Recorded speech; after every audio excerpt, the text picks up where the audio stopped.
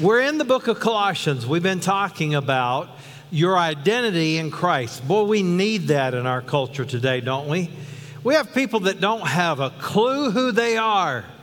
They don't have a clue who God says they are. We have learned for the last few weeks that you are who God says you are.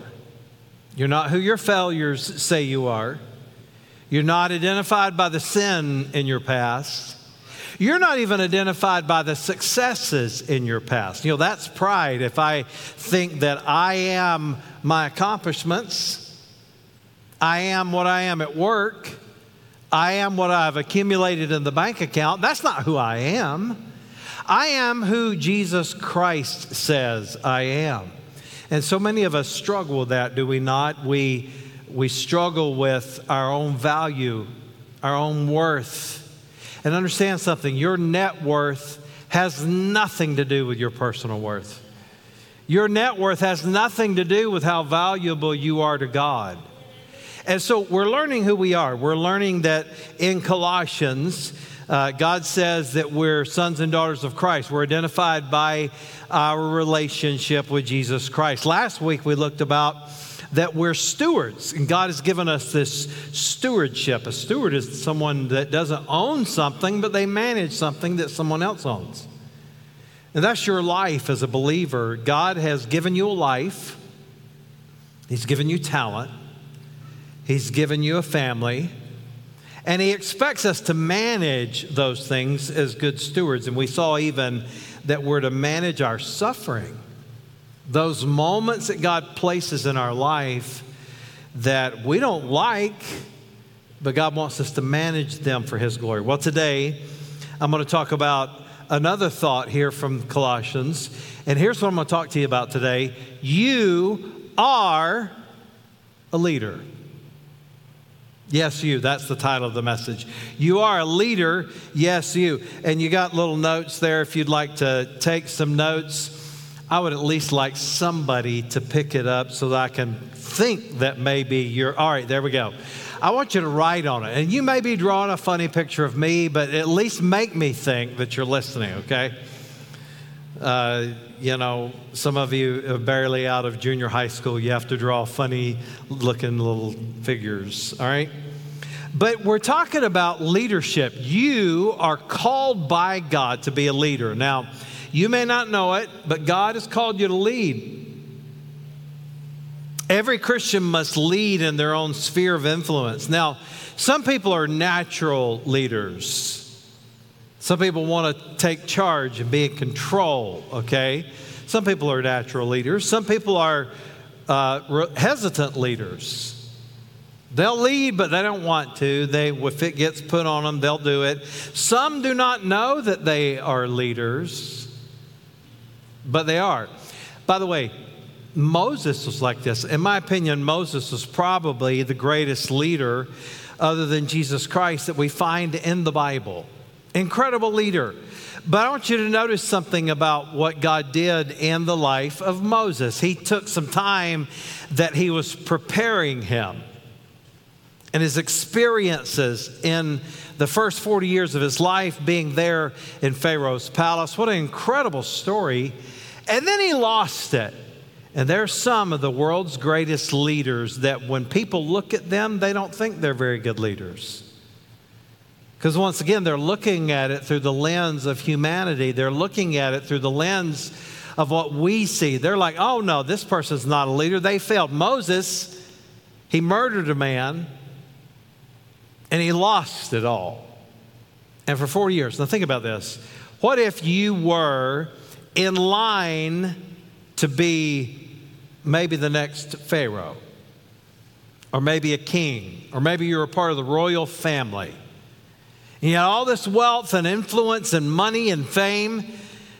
And then in one day, you lost it all. And instead of being in the palace, you're out. You didn't even have your own sheep, but you were a shepherd tending somebody else's sheep. And he said, well, you know, you need a self-motivational speech to get you going, and you can pull yourself up by your own bootstraps. And Moses did after 40 years. He was 80 years old when God really began to use him. God was preparing him. By the way, sometimes your experiences, the successes in your life, they're going to be used by God for you to influence others. But then sometimes he's going to use the failures in your life as well. In fact, the most authentic kind of leadership is that kind of leadership that says, I'm a servant leader, I'm going to lead, and I'm not going to put on airs, I'm not going to pretend, but I'm going to be who I am, who God has called me to be, and I'm going to lead.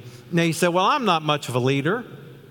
Well, you know, leadership is really about influence, and all of us have a sphere of influence. How many have a family? Raise your hand. You have family? Okay. How many have friends? Raise your hand. How many have neighbors? Maybe you don't like them, but you at least have neighbors, right? Maybe you live in an apartment complex and it's that noisy neighbor that you're just like, every time I'm trying to go to sleep, or the one that plays the music too loud, right? And you just about lose it. But we all have neighbors. How many have somebody that you work with? Raise your hand.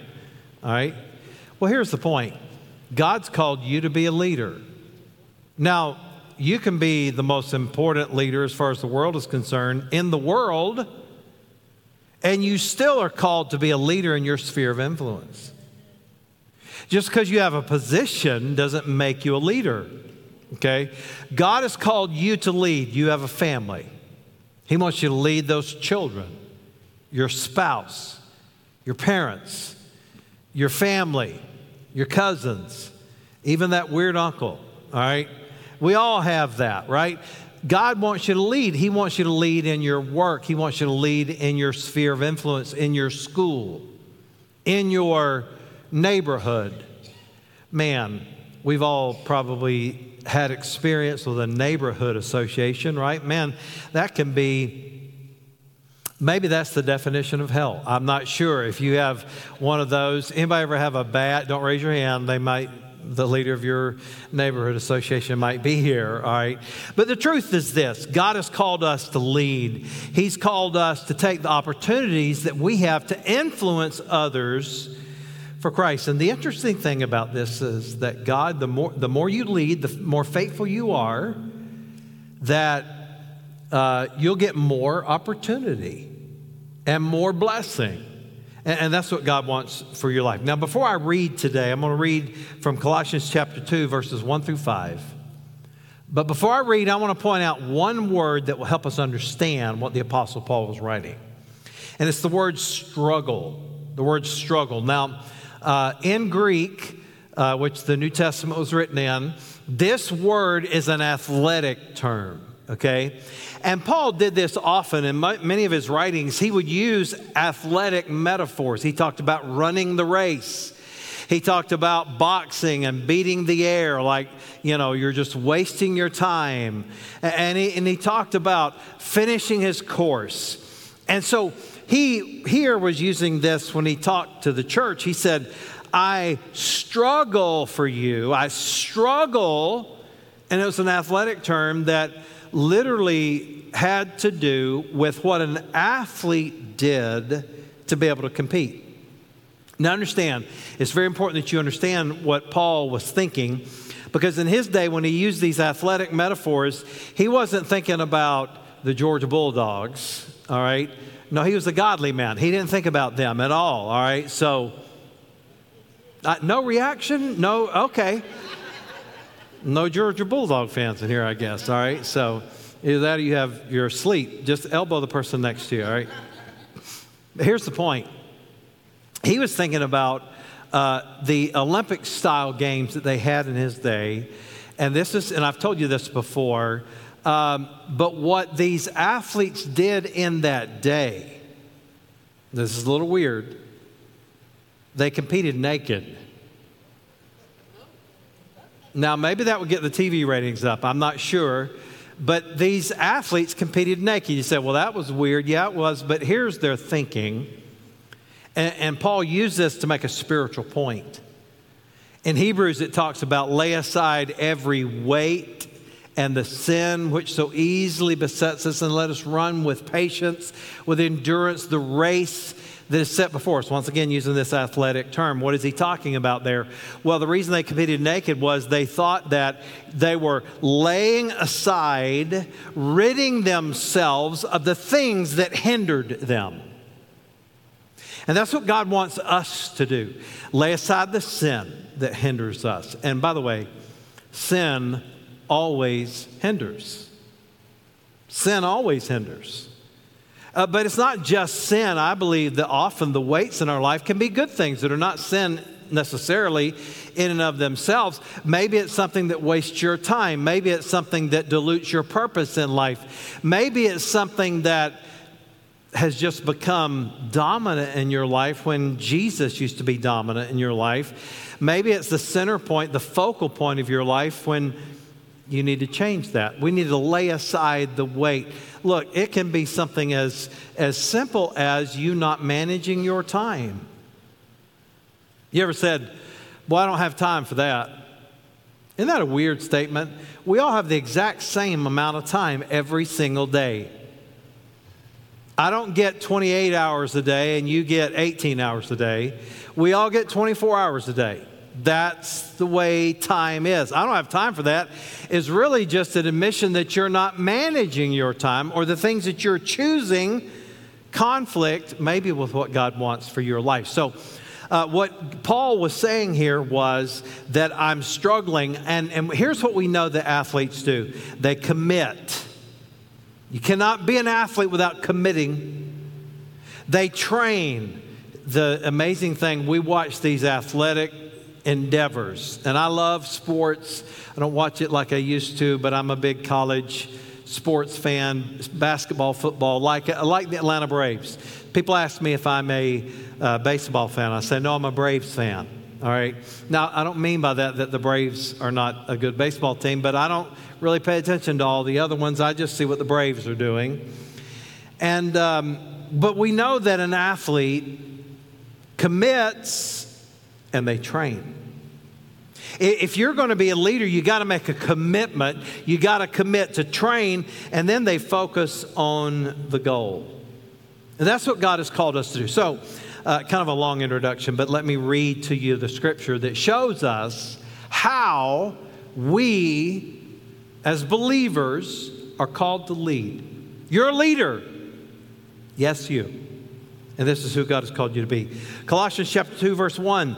Paul writes, he said, for I want you to know how great a struggle, that's that athletic word, I have for you and for those at Laodicea. That was a city about 15 miles from where Colossae was, which is the reason it's called the letter of Colossians or the book of Colossians. It's to the Colossian church.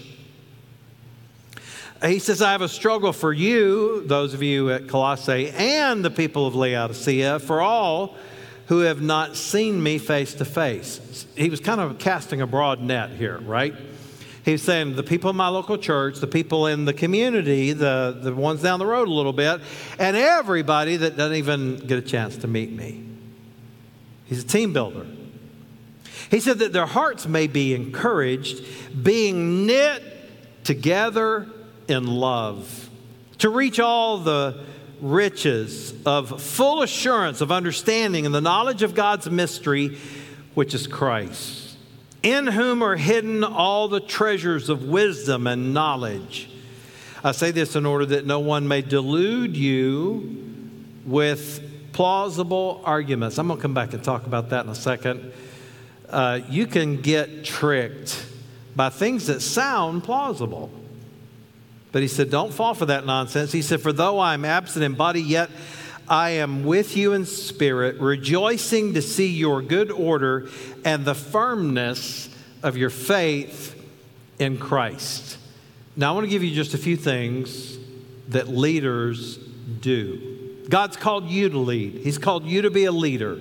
He's called you to be a leader in the church. He's called you to be a leader in your home, in your family, in your school, in your neighborhood, at your work. He has called each of us to lead in our sphere of influence. Let's look at what good leaders do. First of all, leaders participate. They participate. We have that statement around here that we say a lot. that participation is church membership. Participation is membership.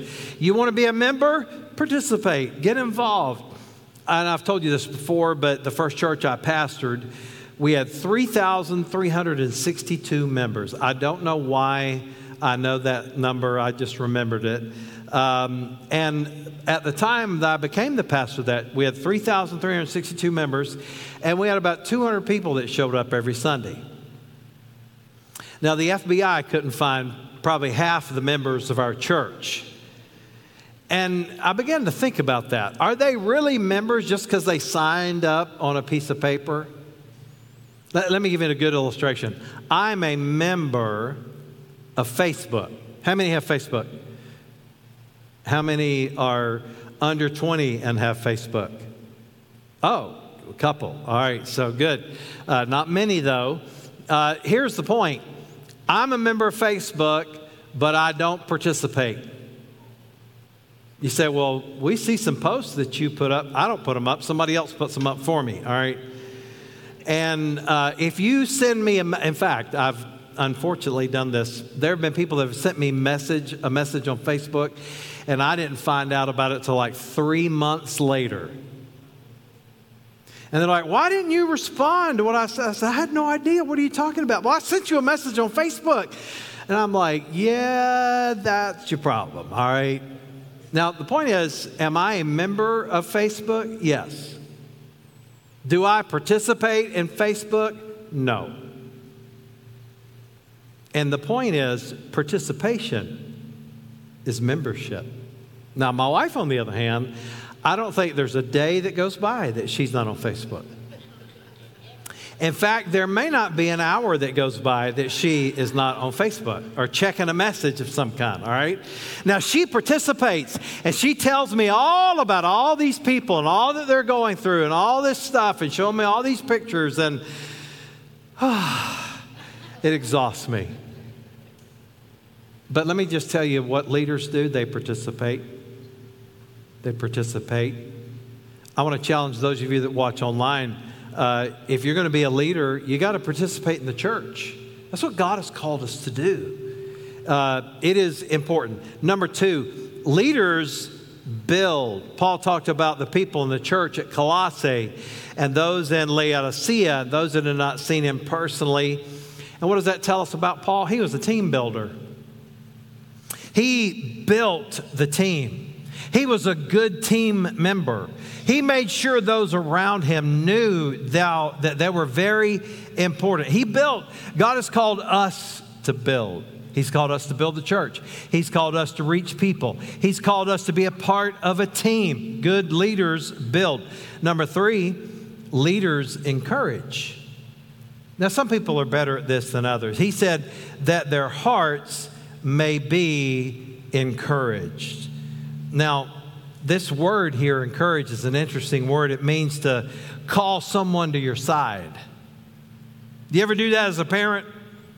You just had a kid that maybe stubbed their toe or did something that hurt, and the mom, well, she's good at that. Come here, baby, and she just calls them right to their side.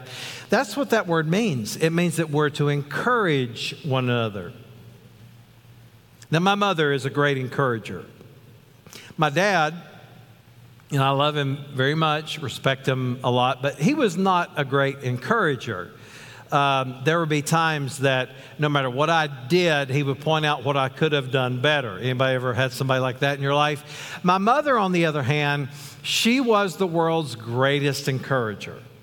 Now, moms tend to be encouragers, okay? Heard about two moms that were bragging about their sons.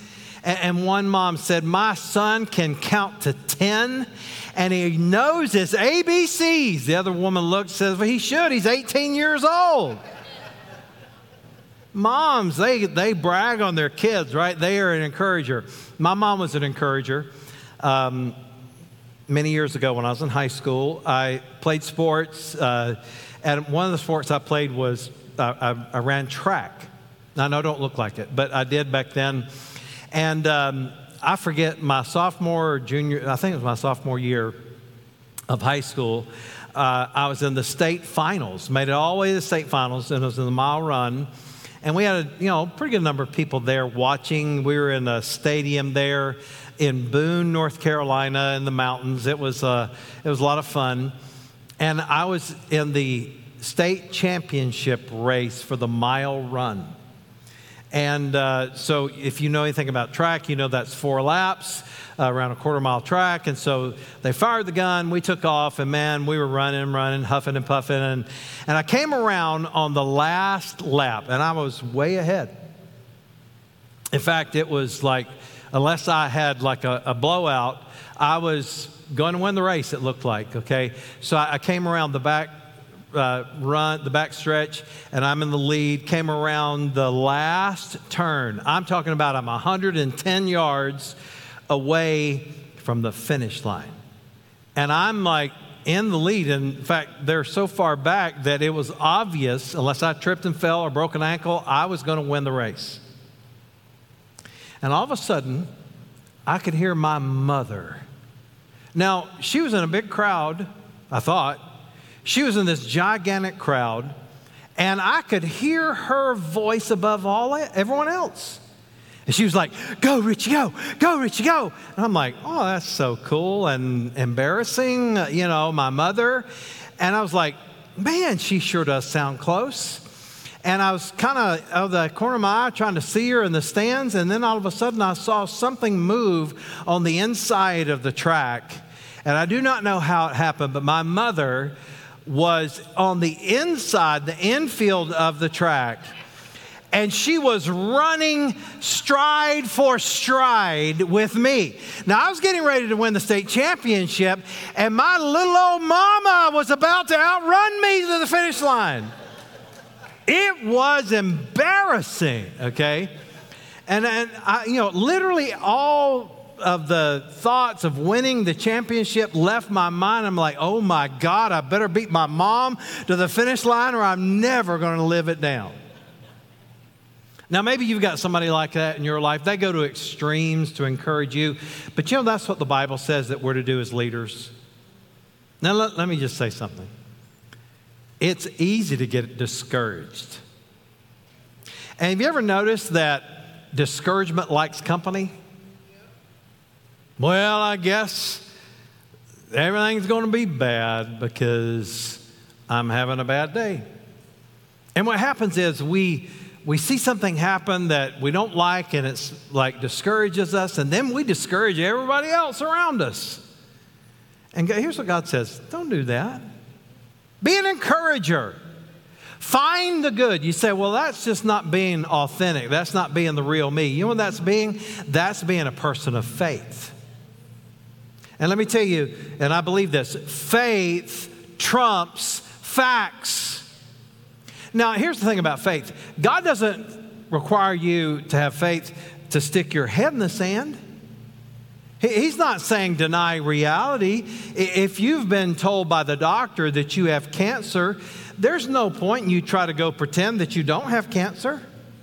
But you know what you can do? You can have faith in God that no matter what happens, He's got it and everything's going to be in control. You see, faith trumps facts because we know who is in control. Leaders encourage. Well, let me give you these other things quickly. Leaders unify. They unify the body. He says being knit together. Romans 12:4-5. Just as there are many parts to our bodies, so it is with Christ's body. We are all parts of it, and it takes every one of us to make it complete. Listen, not to that. I don't know how, that was perfect timing, wasn't it?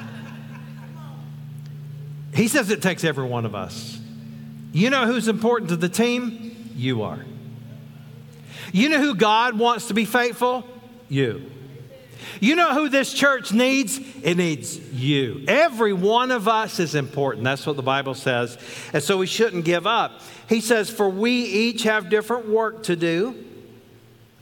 Now, we'd all be in trouble if everybody just had my talent. Now, God's given me some talent, but it really is very narrow, okay? I know people think, oh man, you got talent. Well, not that much, to be honest. There's one or two things I can do pretty well.